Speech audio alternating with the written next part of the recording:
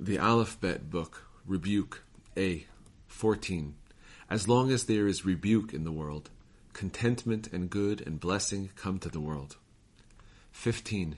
Rebuke mitigates harsh judgment and promotes loving kindness.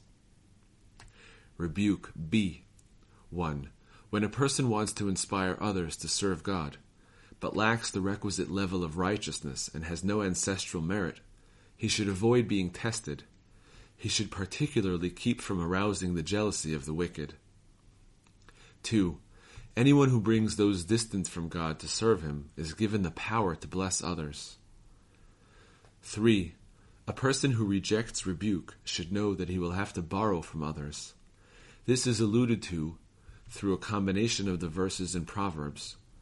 Words of rebuke will not move a slave to correct his ways, 29:29, and a borrower becomes a slave to the lender, 22:7.